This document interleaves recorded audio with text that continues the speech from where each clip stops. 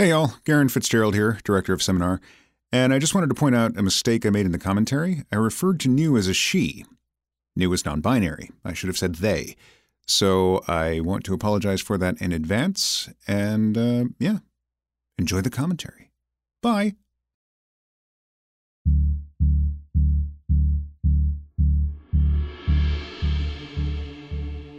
Welcome, everybody, to the seminar commentary for episode 104, New Adventure. And today we've got three writers with us instead of our seemingly usual four.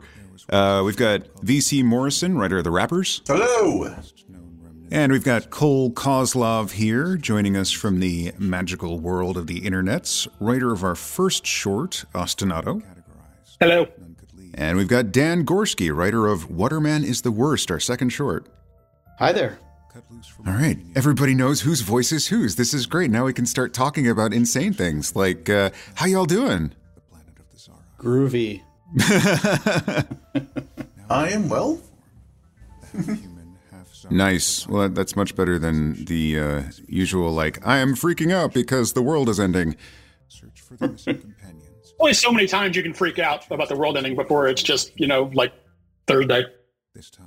Yeah, right. Well, today, for you guys, it's Tuesday. For me, it is Wednesday. Hello, I'm Future Boy, Director Garen Fitzgerald. But yeah, as we roll through the opening credit music here, VC, why don't we just start talking a little bit about The Rappers? Why don't you tell us what your thoughts were going into this, how you started integrating the different shorts into this episode's arc? Oh, okay. Let me think now. Of course, I wrote this several months back, and I have to remember that far back how I started integrating everything. Yeah, and to give you an out here, and so our listeners know, these shorts generally get written about 6 to maybe 8 months in advance of airing. So it's been quite a while since VC's had a look at this script. Remind me again what the first short was. Okay. So in this episode, New is dealing with the offer. New is dealing with the offer of teaching at a college to share humanity's stories and culture with the alien races she's come across, and she's quite nervous about it. Oh yes. Okay, back to that. All right. Yeah. So all right. Right. So in this episode, we are getting New into the new role. This is going to be a trial run of teaching a class, and I thought it would be cool to introduce a new character to be the headmaster of the school that they're going to join. Right, Rectech Olun. And I thought, well, why don't we have the new headmaster test New to see if they'll be a good teacher, and well, it kind of went from there. Yeah, I really loved how New was almost bushwhacked with this. I don't think she expected to be, auditioning for a job at this point. No, she did not. Because, the previous conversation with Kate Telleran was like, think about it, go get rested, come back, we'll talk about it later. And then she shows up and she's like, what is this bubbling tank thing? Is that a person? Is that human? Is that like a sentient being? Is this company? It cracked me up. And when I started working on it, the dynamic came across to me like Rectech Olun knew he was coming in to do this, and New did not know. And so I made him extra haughty in terms of the sound effects and stuff like that. Yes, good job. He's supposed to be very, very haughty. He's supposed to sound absolutely just, annoyed that he actually has to be here. Yeah. But what was funny to me is when I did the sound design for him, I'm thinking little tank. I didn't know if he had arms or not, so I just he doesn't have arms. Nope. He's got a little camera that's focusing on everything, and I put him on a Roomba kind of thing. You can hear him hovering around. Yeah, I like that bit. Yeah, good. That was a lot of fun. Yeah, he's just a green blob basically in a tank. He is an amoeba, essentially. Yeah. had a lot of fun with that in the second part. But and we will see more of him later, actually. Oh, actually, we're into the first short. I'm sorry. Oops. Yeah. And I couldn't hear very clearly. I've got the volume too low on my seminar episode. But we are into the first short, Ostinato, written by Cole Kozlov here. So let's just jump into that real quick. Cole, what inspired you to write this story? What was the thing that kicked your gears in motion? This story, and I had showed it to a couple folks before I had kicked it up to Tilly, and I think two of them said, "This is Hamlet, right?" I'm like, yes, it is. It's the beginning of Hamlet. That was what it was. Oh my gosh. Down to the ghost walking around on the roof. I literally was just like, Hamlet in space. What would that be like? and just sort of banging on it. And yeah, that I'm a Shakespeare nerd too, so trying to think about, for me, what happens after the end of Hamlet, like that last scene when Fortinbras walks in and says, "What the hell happened here?" And there's dead bodies everywhere. Yeah. And Claudius's greed basically ends the country after the play. And I sort of said, all right, well then, let's keep going. What happens, what happens. And it was in trying to find the sci-fi version of Ear Poison that I think, oh, all right. Well, and then and just kind of taking that and making it, I believe the brief was Twilight Zone-y, which I've never thought I was very good at. So Ghost in Space is about as close as I could get. Oh man, I totally missed the Hamlet reference, but then again, I'm not very well read on Shakespeare. But now that you mention it, yeah, I can see it. Yeah, no, that's why he's actually named Orson, because Orson Scott Card, or whatever else, wrote the book Hamlet's Father. I'm like, all right, that works. Oh. Huh. Yeah, I was trying to, the closest I could get for Orson was, I remember this wave file I had on my first Windows computer, and they had this thing called the Orson laugh, which was like this deep belly, like this deep evil belly laugh. And I was like, okay, I don't know what that is, but, well, I'm just doing sound, so. You don't see a lot of Orsons anymore. Yeah. I don't know why. It's not like, Orson Welles, dropped a nuclear bomb or anything. Yeah. Maybe nobody wants to be compared to him anymore. They're like, he's too much of a personality. We can't do that to our child. Orson Welles, Orson Scott Card, Orson Bean, that's pretty much all I got. Huh. No, definitely not. Yeah, and like when I was reading the script initially, I loved the desolation and like this wasteland of a planet, just like imagining it. And then you had in the early description, like, wind sounds, rocks falling, footsteps coming over the hill. And yeah, that was a neat set of images in my head as I sat down to do the sound design. But I have to say, and I do have a snip of my first draft of this, when I was thinking about Dawkins is the AI. Oh my gosh, I've totally forgotten. All right, Taylor, played by Lisa Michaud, is the explorer. Dawkins is played by Katie Milholland, who is the AI. And the only name I got for the guy is Mr. Blackwood as Orson, who, from line one in his audition, I was like, this is the guy. This is Orson. Yeah, I mean, we had talked about that over email before. I said, when I first heard that first line, I was like, oh, yeah, that's almost exactly what this sounded like in my head. Yeah. The inflection and everything, was like, this dude really nailed it. And apparently is also the fashion connoisseur. I don't know. But oh, yeah, the cloak. But yeah, in my first draft for this, I was thinking like, okay, she's a space explorer, and the AI specifically references the rig when she's like, this rig doesn't have any cameras, so I can't see. And so my first draft, I tried putting Taylor in some kind of a mech suit, and it was going okay in the first scene. And then I started running into difficulty as Orson showed up. But the biggest problem with that is I started thinking about the weight. And I was like, oh man, this thing is pretty heavy, so it might collapse through the roof of a wreck. So maybe I should just nix the mech suit. But If you guys want that clip, I'll send it out later. Oh, definitely. I want to hear that.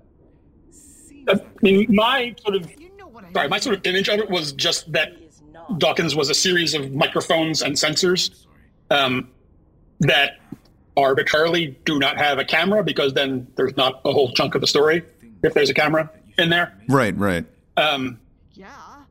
Miracle tech. Trying to sort of convey that, like, yeah, Magic type shit. technology itself in however many zillion years is better, but good cameras are still bigger than you'd expect. You know, you don't want the AI walking around a planet with like your rear view camera from your Sentra. Right. And the other thing I thought too is that it ties in nicely with the hubris of humanity. It's like, our stuff is so cool, we don't need cameras. Or somebody just forgot to put a camera in, you know? Yeah. So I liked how it tied in with later parts of the story when Orson's like, humans never listen, they never learn, they're stupid. And you know, the top of the sound design, when I first heard it, I was like, wow. Again, like you write it, you know, like listening to it in your head, and when I first hear it, this is 100 times better than the, you know, one wind chime sound I hear reading the dialogue. The soundscape of it is just fantastic. It really, you can almost see it. It's very cool. Thank you. Yeah, this one was a lot of fun to work on too, because I figured there were two main points of view. Most of it is through Taylor. So like her voice is centered, and I was playing around with this one plugin called Dear VR, which is supposed to be able to do like HRTF spatial placement, so like 3D audio. And so for her voice, I put it, you can set like elevation, so I set it a little bit lower and wide pan, trying to mimic what we sound like to ourselves. Not sure how accurate I got on that one for Lisa Michaud. I'll have to ask her later. Oh, that's how you do that. Yeah. But then the other thing is when Orson starts going through his history lessons, I put him in the center. And I always kept Dawkins off on the right side, because I thought that maybe if I switched sides, that'd be a little awkward. And then I put Taylor on the left for those sequences. But those were a lot of fun, the memory sequences. Because I was watching, what is it, the League of Legends animation on Netflix now? I forget the name of it. But I was going for a feel like that, like kind of castles with high tech and like energy and sort of magical feels to it. And yeah, I had a lot of fun putting that together. Yeah, listening to it on headphones, the way Dawkins is always sort of just like the devil on your shoulder. Yeah. With that sort of spatial thing, even in my AirPods, that you could, it felt like the sound was coming from one very specific place, and that was really cool. Yeah, I just knocked Dawkins, what is it? I have a range of 0 to 100 in terms of panning from center to side, and I put her at 70 on the right, because I thought, well, if there's somebody who's listening or who's hard of hearing in one ear, I still want it to come in on the other a little bit. But yeah, like initially I wanted to put it all the way to the right, so it's like coming in your earbud. But yeah, I made a little bit of an adjustment. But mess with the brain. But so let me think. How did you come up with the idea for the? I mean, you said this is based off of Hamlet, but like the song, kind of like a mimetic virus. How did you come up with the idea of having all the AIs spread it to each other and become homicidal? Instead of, because like humans just die from it, but it made, like you decided to make AIs go crazy from it. How did you come up with that distinction? So when I was doing sort of the early world building stuff in my head, my image of what the shadows came from was mostly from Ix in Dune, this sort of highly stratified, incredibly technocratic society that basically just exists to make and sell horrifying technology. And because I'm a huge Dune nerd, I remember that there was a whole thing that, you know, a zillion years before Herbert's books, that the AI machines had, I think the phrase was gelled circuitry brains. And I'm like, well, yeah, an AI's brain wouldn't be, you know, a pile of goo. It would be something technological. And so much of it still came from the ear poison thing, which in real life has never been satisfactorily explained to me, how you poison somebody in their ear. But the idea that, of course, these things we create are going to be as like us as we can make them, but with not one, but something that makes them both more and less than human. The music shut down the human brains. This thing that kills a human doesn't kill you, but it just does something much, much worse than that. It's again the human hubris. I remember learning that word in high school English. I'm like, yeah, this is like every great story ever. It just eventually comes down to this, and that eventually, in some way, we're going to be our own downfall. Yeah, that's pretty on the nose. I've been reading Jeff Vandermeer the last week, and so I'm stuck in this like climate change apocalyptic rut. Aren't we all? Yeah. Yeah. Yeah, because when I was thinking about what the motivation behind that choice might have been, I was thinking like, okay, so what if it is power of will? Like for humans who hear it, they're given, like it almost gives them a choice, like destroy everything around you or cease to exist. And I felt like maybe humans, when faced with that choice, were like, I can't destroy everything around me. And so they just died. But then with the AIs, perhaps because it took so much longer to push its way into control, the choice was explained to them gradually and they could process it faster. And so maybe they came to some kind of justification that allowed them to say, okay, I will destroy the humans. I will destroy this world. And I will stay alive as long as possible. And I was thinking, like, does it come down to the difference between having, like, what we call a soul or not, or never having been organic? Like, I don't know. It was kind of a fun thing to play with in my own head as I was working on the episode. It definitely comes down to there's a thing that AI researchers literally call the Terminator problem about will AIs eventually decide that we're not worth the trouble? And that's always in the back of my head whenever I'm trying to write about, basically artificial people. I read that in like college somewhere, that this is a real thing. And it said, if we make intelligent, machines or programs or whatever, if you present them with a choice of, what's the line from a robot? A robot's brain is a difference engine. And if it says, well, one choice has X% chance of being successful, the other one has slightly more than X, the machine's going to go with the one that's slightly more likely every time. And watching what we do, and any self-respecting machine would probably decide that humans are a plague. Yeah. Incorrectly, but it would probably still decide that. I could see that. And last words as the episode is wrapping up. What made you choose the song that the characters sing? I knew I had to have a song in the public domain, which I know a bunch of. And then when I started searching, I came across Bird in a Gilded Cage. And it was like, this is just too perfect. Nice. The lyrics, the story. That's what Orson is. He's stuck in this amazing place that he made and is now terrible forever.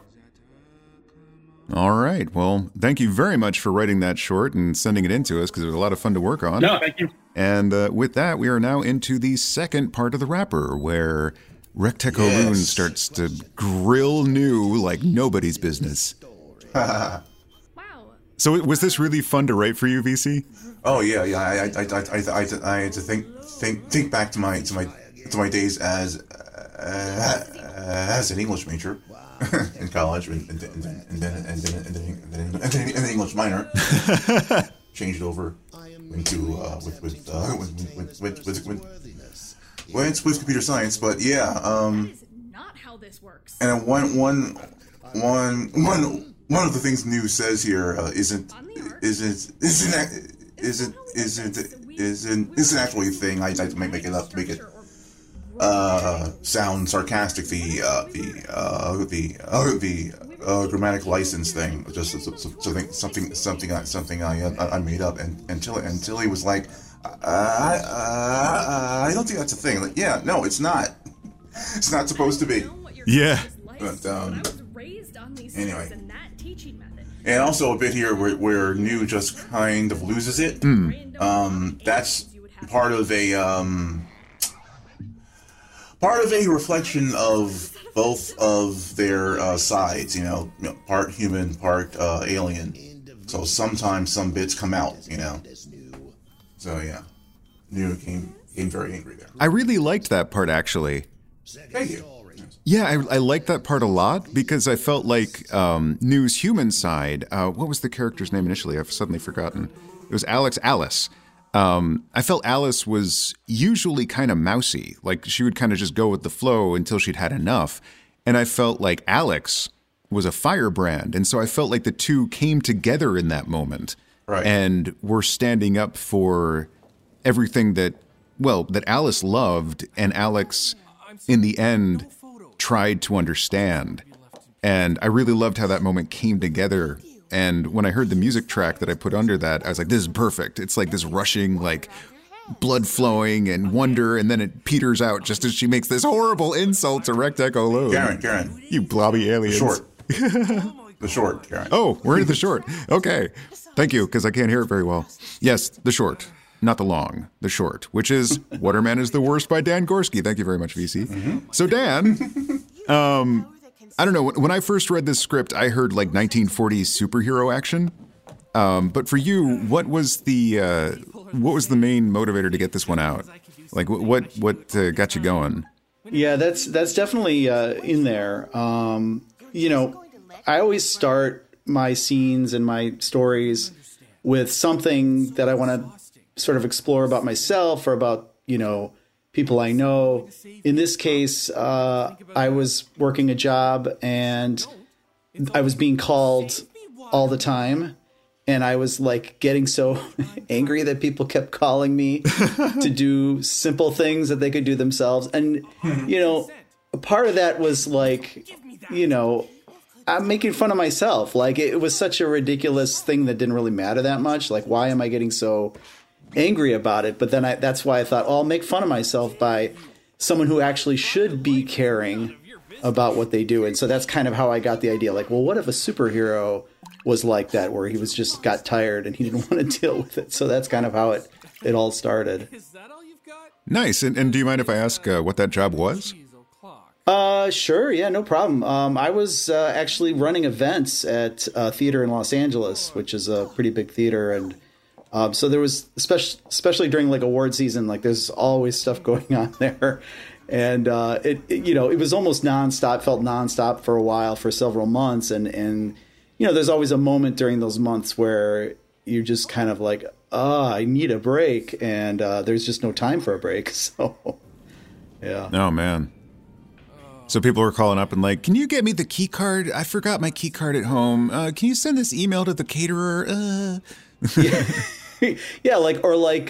hey, there's people here. Like, yeah, I know they're lining up to see a movie. Like, I can't do anything about that. They're supposed to be there. Like, yeah, thanks for the update. I'm getting into it now.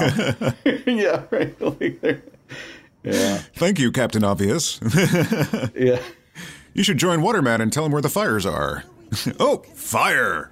Thank you.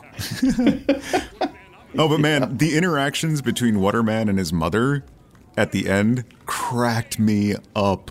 Yeah. Like, especially the way that you introduced it, because, like, in their opening lines, it sounds like they're nemesis and they're about to fight. And he's like, I will not pity you. And I imagined, like, this arch villain pinned by a burning beam or something. And then it's his mom, and she's just like, you loser.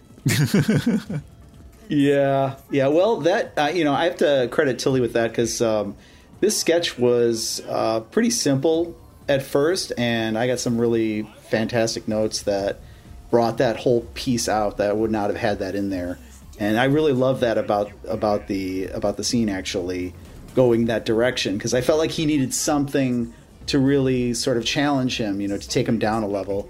And so why not draw from my own personal experience with my mother? Oh, no. So Yeah, like, where like she'll complain about not, having a ride to the doctor, but then you got to call me and tell me you're going to the doctor. And she's like, I don't want to bother you. Well, here we are. That's the end of that. So. Oh, no. I always try and bring in, pieces from my personal life. Sometimes it's a little bit too much, but, it's you have to kind of delve into it sometimes. No, I thought it was great, especially since she ended up inside the burning building, and it kind of left that question, like, did his mom start the fire to get his attention? Oh, wow. I didn't think that. Oh, that was absolutely how I Was heard she it. at the Yeah. bank 2 days ago and pissed she had to take the bus? Oh, wow. I gotta do a quick little rewrite there. That is rich. I love that. Actually, I wish I thought of that.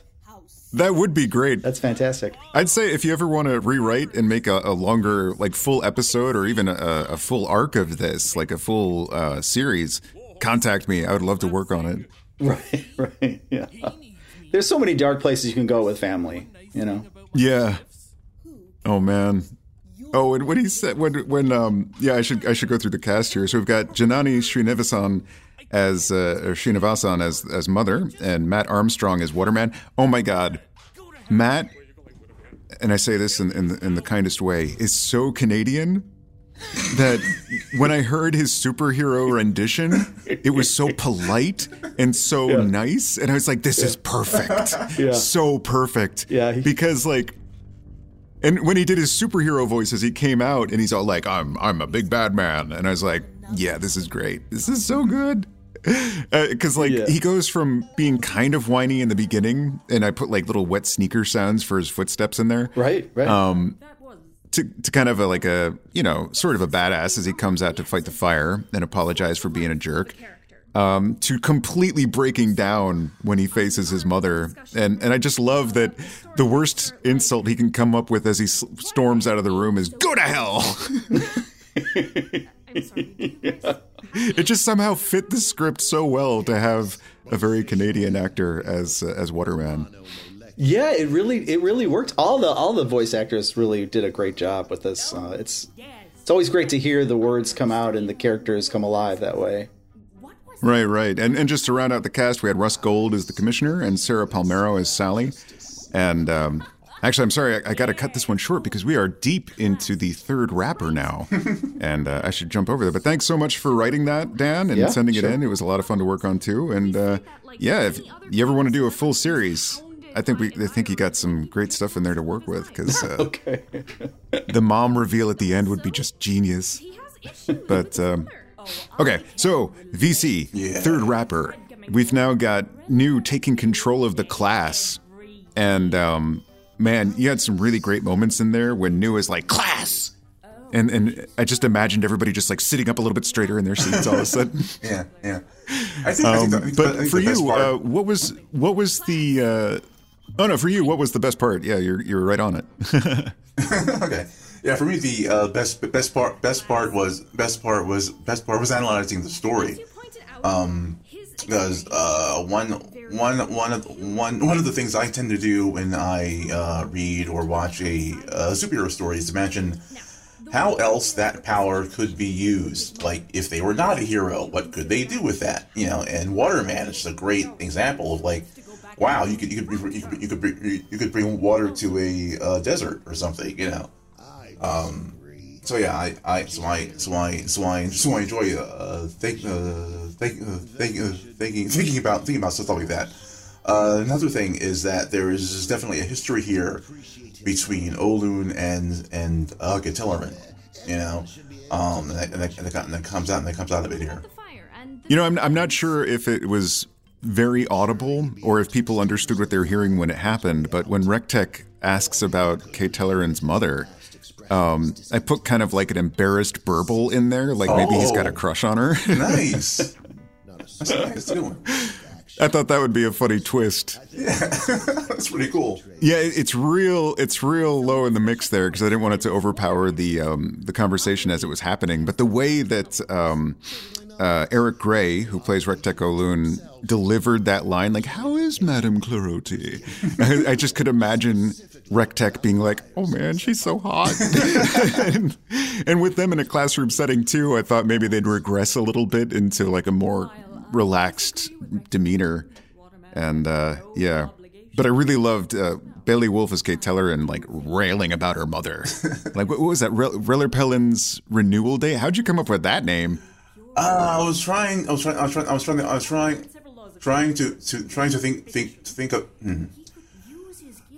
think of an analog for like a Christmas holiday or something. So it was just some kind of renewal, you know. So yeah. Well, you know, we got a Chekhov's gun situation here. You've mentioned the holiday. The characters are going to have to celebrate it at some point. Uh-oh. But Something our Christmas special. yeah. That would be fun. Have Kate Tellerin face off with her mother. Rectech hanging under the alien mistletoe, like, oh, Miss Kellerotti. Why don't you bring your limbs over here, baby? We still have some things to get through here. Oh dear, oh dear. Yeah, so we get to the point here where New realizes. Yeah, she's becoming a professor. Yeah, that was funny. But something I wanted to mention too is like, while they were analyzing this story, at first they were getting kind of like personal. Yes. And I liked how uncomfortable the delivery got from Eric Gray as Rectech O'Loon and Bailey Wolf. Like when she was like, oh yeah, you should put out the fire too, I'm sorry. But when they start talking about terraforming a desert, and New is like, but that'd be destroy an ecosystem. I felt like she got kind of a dark vibe off of these aliens that she's found herself with. Like, wait, what kind of people are these? Right, like, yeah. Would they destroy a planet for their own gain? They're not human, you know. They have a completely different set of ethics and morals, you know. So yeah. Yeah. It'll be fun to explore those, I think. This is something I hope to explore in the future. Yeah, definitely. Nice. All right, and with that, we are at the end of the episode. So here we go, rolling into the credits. Let me just ask you all, who's got anything to plug? The usual crickets. Every time I ask this, everybody's like, I don't, what? Yeah, no. Public-facing things? Oh, God, no, I'm the same way. Anytime anybody asks me what I'm doing, I'm like, I'm doing things. Well, I guess I could bring up I have a website, dangorski.com, where you can sign up for a newsletter, and I do stories once a month. Cool. And I'm working on my own podcast eventually that I'm going to produce soon. Nice. Excellent. Yeah, and for however little I do it, I can be found on Twitter at Cole Kozlov, one word. And that's Kozlov, right? Cole like coleslaw. Yes.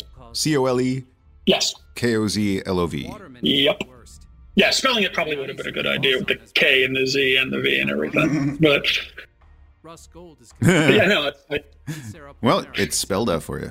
I try to avoid the things that make Twitter awful. So you don't tweet? Not as much as you think. I like that. I make Twitter horrible every day, and I'm proud of it. I try to leave it a little worse than I found it. On Twitter, that's a tough ask, making Twitter worse than you found it. We all must aspire to greatness in some way. Is that what I'm doing wrong? Well, on that note, I think we've run out of road. So let me just thank you all for coming in and taking part in this and writing the scripts that you all took the time to write. And yeah, say goodbye, everybody. Bye, everybody. Goodbye, everybody. Goodbye, everybody.